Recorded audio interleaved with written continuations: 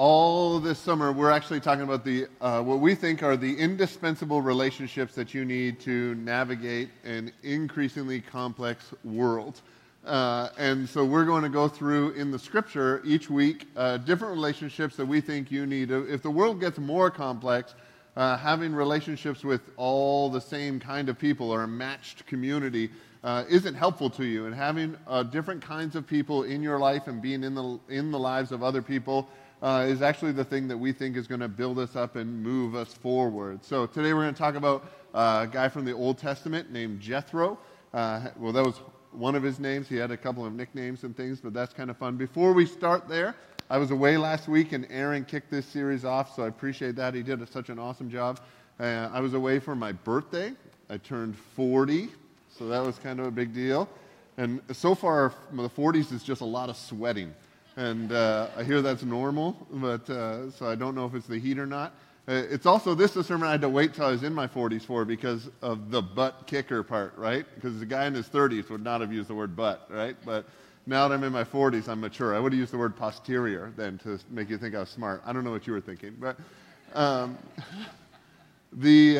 we are going to kind of explore these relationships and these people, and it may be that you are called on a particular week to be a Jethro to someone or to find a Jethro for yourself in order to grow and take the next steps forward in your relationship with God and just in what God wants to do in your life. So last week Aaron talked about Barnabas, the encourager, and if you miss a week during the summer too, all of these will be online, and they are all independent sermons, so you don't miss anything by being away for a couple weeks if you're camping or if you're going away or those kinds of things, which we totally encourage. Camping is a biblical thing, so we want you to have a good time and be able to grow this summer as well. So if you know the story, this might be a little bit repeat, or if you've seen the movie, more importantly, this might be a little bit of repeat. But you can't tell the story of Jethro without knowing the story of Moses. Moses is a big, big character in the Old Testament. A lot of people think he wrote the first 5 books of the Bible. And so Moses is this guy who was born as a Hebrew person. And a Hebrew person in the time of Egypt's domination over the Hebrew people. And the males were supposed to be, the male Hebrew babies were supposed to be killed. But Moses' mom hid him for as long as she could, and then she put him in, one day when there were some kind of Egyptian princesses down the river, put him in this waterproof wicker basket and kind of floated him towards those princesses who they saw, and they had compassion in their hearts, and they adopted Moses as their own. And so he grew up as a Hebrew person in an Egyptian world, or as an Egyptian maybe stepson kind of deal. And then he was well educated and he grew up, but he was always kind of an outsider in his childhood. Growing up with his people were slaves to the Egyptians, but for some reason he wasn't a slave. And the Egyptians were a powerful people, but for some reason he wasn't quite an Egyptian.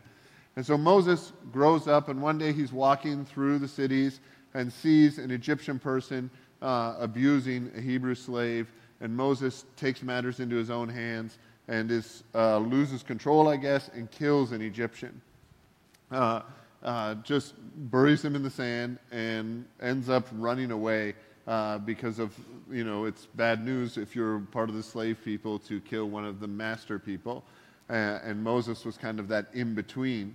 And so Moses runs away, and he lives in the wilderness or in the desert. He comes upon this well, and there's some women there, like some sisters, who were taking care of their flocks for their father, and some shepherds were coming to the same well and started treating them poorly, and Moses comes to their aid.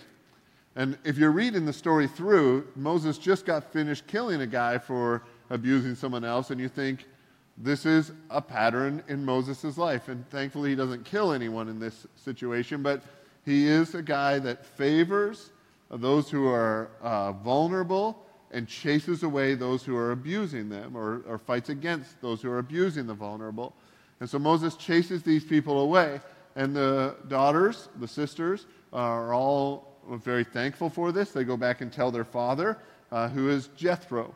Jethro in the Bible goes by a couple different names. Reuel is a name that he's called sometimes. He's also called Hedu sometimes in another passage. He's kind of one of those people that's not so famous that he has one nickname, but so famous he has a lot of nicknames, if that makes sense. He's not Air Jordan, but he is kind of a little bit below that, like a Kevin Durant level, except he doesn't keep going to whatever team beats him just so he can get a championship. Still bitter. I'll get over that eventually. And he won, so I look like an idiot. But when Jethro hears about what Moses did, he sends his daughters back and is like, go get this man. Like, he needs to stay at our house. We need to feed him. We need to take care of him. And he has so much affection for him, Moses ends up marrying one of his daughters, and he ends up working for Jethro for like 4 decades of his life in his fields and those kinds of things. Eventually, God meets with Moses in a burning bush. And if you've seen the cartoon movie, this is the big moment, right? This is like this bush is burning but not burning up. And then Moses speaks to God in the burning bush. And God calls to Moses and says, you're the one who's going to free all of the Hebrew people. And Moses' response is, that sounds like a great idea, but I don't think you know who I am. I'm not capable of that sort of thing. And Moses, knowing himself, was always kind of an outsider, never one of his own people, never one of the people that he was raised in. And so he developed, you can read in the scripture, some personality traits that kept him from believing that he could do the things that God called him to do. And so God tells him, this is what you're going to do. And Moses says, I love that idea. Like, that sounds like a great idea.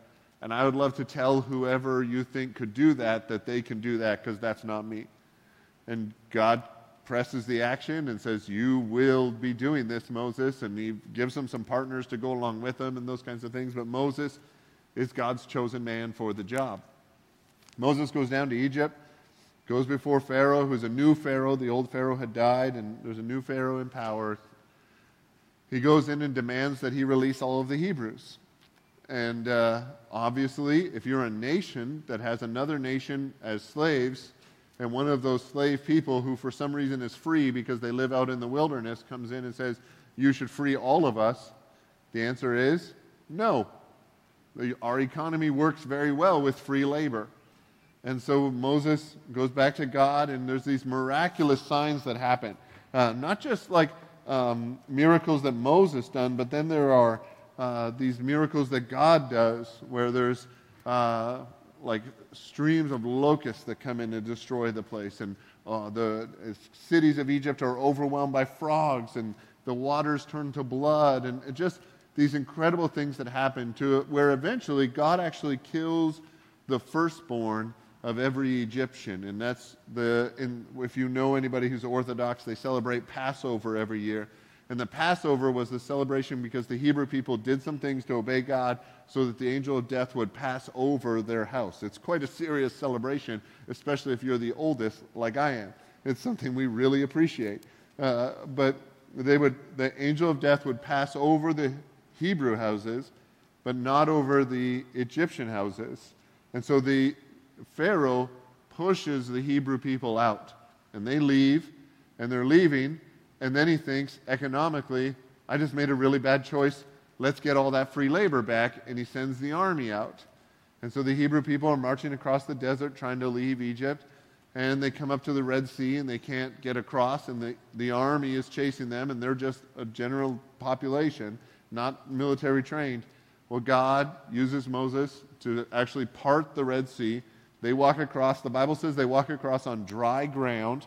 The whole nation of the Hebrews people, the Israelite nation, gets across. Then the army of Pharaoh gets into the middle of the water, and the water covers them, and they win their first military victory with an ambush of salt water. The first and the last time that's ever happened.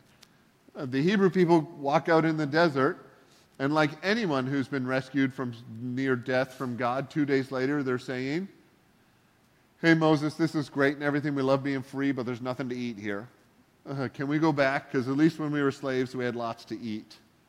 I don't know if you've ever experienced that, where you start complaining about things because you forget just a little bit earlier in your life that thing that you're complaining about was a total luxury, right?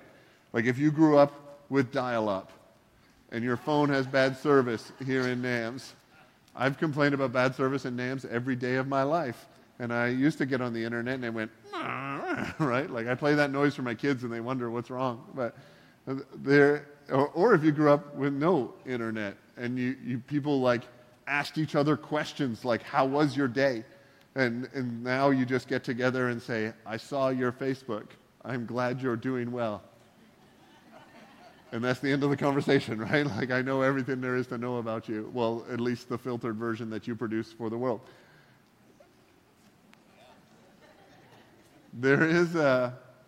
So Moses has these people that are complaining, and God actually sends something down, this kind of food, which is like a wafer with honey on it, and the people call it, in their language, it was called manna, which means, what is it? It's like the first and best marketing campaign ever. But they would wake up in the morning, and there was just this wafers with honey on it all around the camp, and they would go and collect it and eat it. And then they complained, well, this is a little bit vegan, and we're not into that. And so that's a biblical complaint, apparently. God started sending quail in every day, and there would just be, and God got a little angry and sarcastic with some of this and gave them too much food just to, kind of be like, you guys are being turkeys. Do you not remember a couple of days ago when I did that? And so each day, God was feeding the people miraculously. Then they begin to walk through the desert, and they say, there's a lot to eat, but we're out of water. And God actually gives them water from a rock. They don't dig a well, which would be the normal way to get water for a desert nomadic people. Sorry, I was going to sneeze there. And with this thing on, that's terrible. When they get water out of the rock, they have everything they could need to start a civilization. Food that's showing up every day, water that's coming out of some rock that's miraculous that God just set up. But then the Amalekites come against them, because if you're a military power and your country is out there and a new group of people, hundreds of thousands of them, start into the desert, and they've got a great supply chain, like food is magically appearing and water is coming out of the rocks, you want to defeat them before they can do any sort of military training and come and defeat you. So the Amalekites come to fight them. And Moses actually wins this battle as well. As long as Moses held his staff up above his head, the Israelites were winning the battle. And Moses' arms got tired, and so they had two guys holding his arms so that he could hold his staff up so the Israelites would win the fight. So there's this miraculous providence of God, like God helps them win their first fight and defeat the Amalekites. They go through all of these things as they establish themselves as a people in the desert. And they begin to follow their God in a very real way. When they were in Egypt, they lived in a place, and they served their God, but they lived in a place that was very polytheistic and had different kinds of gods, and gods were part of the natural world. So they had the sun god was in charge because it seemed like the sun was in charge of everything, but the water god was important too. They were the god of the river because it would overflow and then water their crops. But God, their new God, or the newly discovered old God, had led them from a place to a new place, which is very unique for gods. Gods generally were located in individual places, but this God was moving with their people and giving direction and communicating with Moses and Aaron, their leaders. And so they end up out in the desert, and this is the book of Exodus, just like it sounds, is the exit of the Hebrew people or the Israelite nation from the nation of Egypt, as they defeat the Egyptian army, and then they defeat the Amalekite army, and then they're moving into the desert and setting up this roving civilization that has unlimited food, unlimited meat, unlimited water, and surprisingly high military training. Apparently, even though they've done no military training, they've been able to defeat two very powerful nations already. And so they begin setting up their camps. They begin getting used to life out there. And things start happening. Like people have disputes. This is my tent peg, or this is my tent peg, or I wanted to do this and they wanted to do this. What's the right choice? And when you don't know what to do, you go to the guy in charge, and that would be Moses. Moses, who also, if you remember, has the personality of, I can't do that. Maybe I can back up and do these things. Like maybe I just need to find my niche. God's calling me to do this thing, and I can't do it, but he's making me do it. And so he's kind of moving into what God's making him do.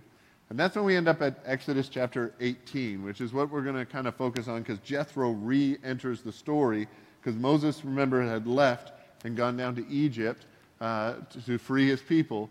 Well, his wife and his sons actually stayed with their father and grandfather, and then they're reunited in Exodus 18. So it'll be on the screen. I want to read through this. It's a longer story, but it's pretty interesting, I think. So it says, now Jethro, who was the priest of Midian, which would be like a Bedouin religious leader, not like a priest in the Jewish sense. Not very likely. You can find some conservative Bibles that disagree with me, but I've got the mic and they're on the shelf. Now Jethro, the priest of Midian, and the father-in-law of Moses, heard everything that God had done for Moses and for his people Israel, and how the Lord had brought Israel out of Egypt. After Moses had sent away his wife Zipporah, his father-in-law Jethro received her and her 2 sons. And one son was named Gershom, for Moses said, I've become a foreigner in a foreign land, because before he was a foreigner in a homeland. And the other was named Eleazar, for he said, my father's God was my helper. He saved me from the sword of Pharaoh. And Jethro, Moses' father-in-law, together with Moses' son and wife, came to him in the wilderness, where he was camped near the mountain of God. And Jethro had sent word to him, I, your father-in-law Jethro, am coming to you with your wife and your 2 sons, and her 2 sons. So Moses went out to meet his father-in-law and bowed down and kissed him. And they greeted each other, which would be a normal greeting, just in case you're confused. And they greeted each other and then went into the tent, Moses' tent. And Moses told his father-in-law about everything the Lord had done to Pharaoh and the Egyptians for Israel's sake, and all about the hardships they had met along the way and how the Lord had saved them. And Jethro was delighted to hear about all the good things that the Lord had done for Israel in rescuing them from the hand of the Egyptians. And he said, praise be to the Lord, who rescued you from the hand of the Egyptians and of Pharaoh, and who rescued the people from the hand of the Egyptians. Now I know that the Lord is greater than all other gods, for he did this to those who had treated Israel arrogantly. This is why I think this is the moment where Jethro is kind of converting. So he was a priest for whatever gods, and now he's kind of converting to Yahweh God. Then Jethro, Moses' father-in-law, brought a burnt offering and other sacrifices to God. And Aaron, Moses' friend, came with all the elders of Israel to eat a meal with Moses' father-in-law in the presence of God. And the next day, Moses took his seat to serve as judge for the people. And they stood around him from morning till evening. And when his father-in-law saw that Moses was doing what Moses was doing, all that Moses was doing for the people, he said, what is this you're doing for the people? Why do you alone sit as judge, while all these people stand around you from morning till evening? And Moses answered him, because the people come to me to seek God's will. God speaks to me, I speak to them. And whenever they have a dispute, it is brought to me, and I decide between the parties, and I inform them of God's decrees and instructions. And Moses' father-in-law replied, what you are doing is not good. You and these people who come to you will only wear themselves out. The work is too heavy for you, and you cannot handle it alone. So listen to me, and I will give you some advice. And may God be with you. You must be the people's representative before God and bring their disputes to him. Teach them his decrees and instructions, and show them the way they are to live and how they are to behave. But select capable men from all the people, men who fear God, trustworthy men who hate dishonest gain, and appoint them as officials over thousands, hundreds, fifties, and tens. and have them serve as judges for the people at all times, and have them bring every difficult case to you. The simple cases they can decide themselves. And that will make your load lighter because they will share it with you. If you do this, and God so commands, you will be able to stand the strain, and these people will go home satisfied." So Moses listened to his father-in-law and did everything he said. And he chose capable men from all Israel and made them leaders of the people, officials over thousands, hundreds, fifties, and tens. And they served as judges for all the people, at all times. The difficult cases they brought to Moses, but the simple ones they decided themselves.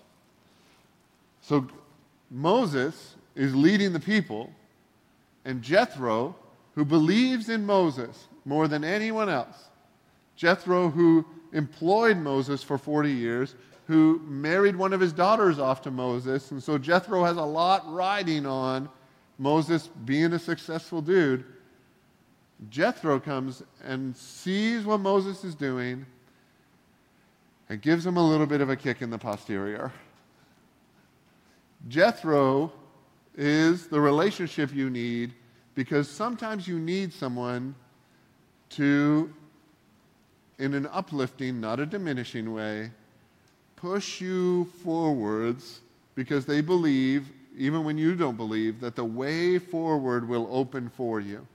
Jethro looks at Moses' situation and sees that Moses has built a great system for remaining exactly where Moses is. I get up, I am a judge all day, I go to bed at the end of the day. I get up, I judge things all day, I go to bed at the end of the day, right? Like there's this system that they would have lived in the wilderness for the rest of Moses' life, and he would have got to the end of his life and said, that was good. I helped the people. I judged for them every day, and then I went to bed. I woke up the next day, I did the same thing. I helped the people. But Jethro saw that God wasn't saving the people out of Egypt to live in the middle of nowhere and eat the same foods for all eternity and drink water from the same rock forever. Jethro saw more in Moses than Moses saw in himself. Jethro saw this guy is the leader and all these people depend on him. And so if Moses says we go that way, everyone is going to trust that God is speaking to Moses and go that way. And so if Moses is just repeating himself, oh, we've got another dispute about this, another dispute about this, another dispute about this, Moses could be teaching other people the ways that God has said to live and believe and behave. And then those people can judge those things for themselves. And Moses can actually do the things that Moses is really, really good at. I'm going to steal something from a pastor named Steve Stroop. It was a sermon I watched online. And during the sermon, he admitted to stealing this from another author. So I think that means I can steal it from him.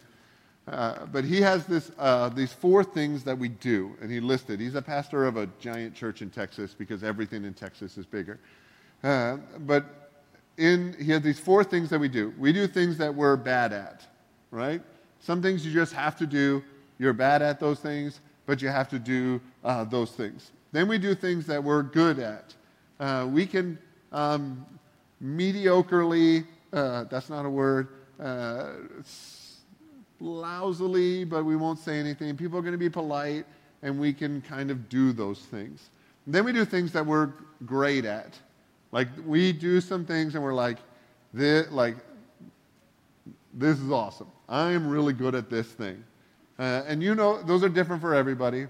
And then we do things that we have a unique ability in. And you can do some things better than anyone else in the world. Like, God has chosen you to do those things. And those things are different for everyone. Some people, their unique ability is like leadership of nations. Most of us, that's not the case. Some of us, our unique ability seems very, very humble, but it's the thing that you do, not just great, but uniquely you have an ability that other people don't. And most people looking from the outside can differentiate between good and great. Like, they can say, you're good at this, you're bad at this, or you're really, really good at this. But they have a difficult time knowing the difference between what you're great at and what you have a unique ability at. Most people would look at your life and say, they're really great at this, this, and this.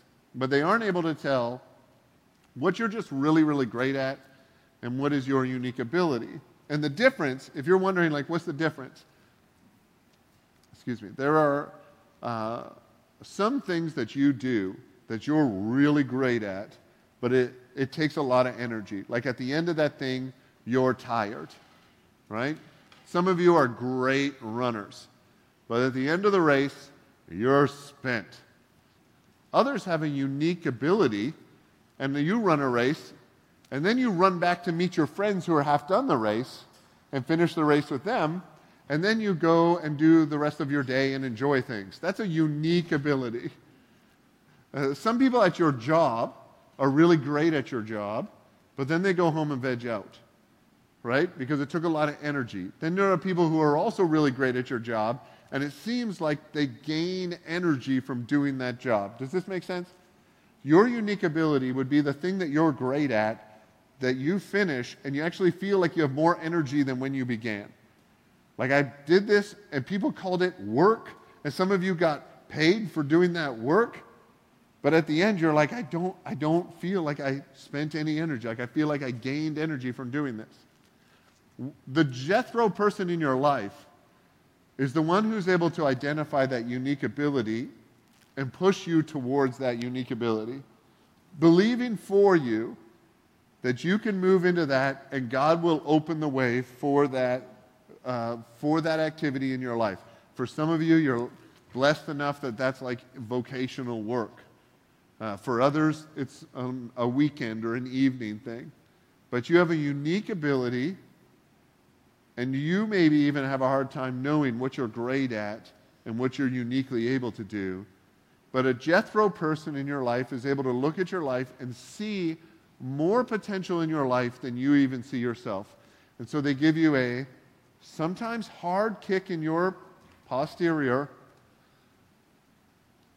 and push you into something, but they do it in a way that doesn't diminish who you are.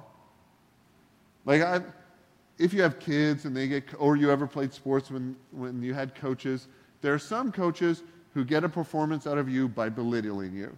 And so you go and perform well because of how much you hate the coach. It's successful coaching. There are other coaches who get an incredible performance out of you because they are able to see more ability in you than you think you have yourself. And you're able to perform really, really well because of the coach, not against the coach. One is a Jethro, the other is a diminisher. You don't want to move into your unique ability because you don't want to be the person who moves someone into their unique ability because you've diminished them in their greatness, that they move into something uniquely where they're uniquely able to do it. What you want to do is be able to see that thing and actually speak into a person's life, sometimes aggressively, in such a way that it moves them forward into something that God opens the way, and you see that they are gaining energy by following God's will for their life. Let me tell you a personal story. I had some experiences a couple years ago in my life where I was struggling and didn't know what was the next step, and I didn't know where to go with some of the things in my life, and specifically with leading the church. We were kind of at this transition point, and we've started making a lot of changes, behind the scenes things, and setting ourselves up for growth and some cool things. But there was a point in my life where I was like, I have no idea. And one of my main roles is have an idea, right? And so I have a guy who mentors me, John Strutz, who lives up in Oregon City. He's a church planter a few years ahead of me. And I emailed him and texted him and was like, hey, this is what's going on, and I have no idea what I'm supposed to do. So we get together, and I've shared a little bit about this, that he made me journal, and I journal now almost every day. And it is the strangest thing in my life. But he gets my journal, and it was a little school notebook you buy for 99 cents. And on the front, he wrote my name, and then he writes, Next Level Journal. And I'm like, I can't even handle this level. I do not need next level. But he saw in me and saw in my situation and in my reaching out that it's time for me to get a kick in the butt and go here because we're done with this and it's time to go here. And I was like, no, we need to figure this out. I was with Moses, sitting down, being like, we've got free food, we've got free drinks, water only, but it's free, and we can just kind of live in the desert and enjoy things. I just need to figure out how to manage this. And like Jethro, and like my friend John, someone comes along and says, no. What you're struggling with is that we're actually going to move forward now. That God is actually calling you, like your frustration and your restlessness and your feeling like you don't know what to do in this is part of God calling you out of this into something new. Moving you forward because God is opening the way for you. I would bet in this room there's some of us that are frustrated just with life. And you have those feelings of like, I can do this and I'm good at this, but I don't feel like this is all that God has for me. And you don't know what that next step is. The way to get to that next step is to find yourself a Jethro. To find someone that you trust a lot, who has given you good advice in the past, and kind of give them a permission to shove you. Figuratively. Not like you're not out of a plane before you're ready, but if they see you've got a good parachute on and you know how to handle that, sometimes you need someone to shove you. That's probably illegal though, right? So let's say it's figurative. But sometimes you're standing at the gateway to something great and you're not sure it's going to open, and you're like, if I take a step forward, am I going to just smack into a wall that I don't see? And you need someone in your life who can see, you might be great at this, but this over here, you are uniquely able to do. And I'm going to kind of bump you that way, in a way that bumps you upwards and grows you, not in a way that diminishes you. Not in a way that someone says, well, you're great, but all you're doing is great. You could be doing better. But someone who's able to see more in you than you're able to see in yourself. And if you're experiencing that frustration, then that would be, like I put next steps in the bulletin, that's a real next step. Like I'm here and I'm not sure where God wants me to go, but I feel like there's something next. And maybe there's some people around you just need to communicate with and say, could you pray for me about this? And maybe could I sit down and let you say whatever you want to me about this? People that you trust, who have a history of giving you good advice, who are maybe further down the path than you, who seem to be doing things that you would dream of God using you in powerful ways in the same way. On the other hand, you probably have people in your life that you look at and you're like, they have got a ton of potential and they are just not living it. Like they have got the ability to do things and they need someone to tell them that. I was in the summer before 9th grade, and my youth pastor brought me to a family camp at the time, and I was going to run the junior high program. I am 1 month out of junior high, and I think this is a terrible choice, but I like terrible choices, and so I went with it. And this is the summer of 8th grade. That's like, this is embarrassing, the 80s, all right? We are not in the 80s anymore. I turned 40, and I remember this like it was yesterday. But my youth pastor said to me, and because we're talking, I'm like, I think this is a bad choice. I don't think I should do this. I think you should do this. I'll do something behind the scenes. And he said, you have more leadership in your pinky finger than most people have in their entire lives, which is probably not that true at the time. Like, I was maybe leading people, but never in a godly way, if that makes sense. More in an adventure way. Like, hey, this seems good. Let's try it, and let's set it on fire. But he saw something in me, and he spoke something into my life that to this day, I believe, this sounds arrogant, but I believe I have a ton of leadership in my pinky fingers. Right?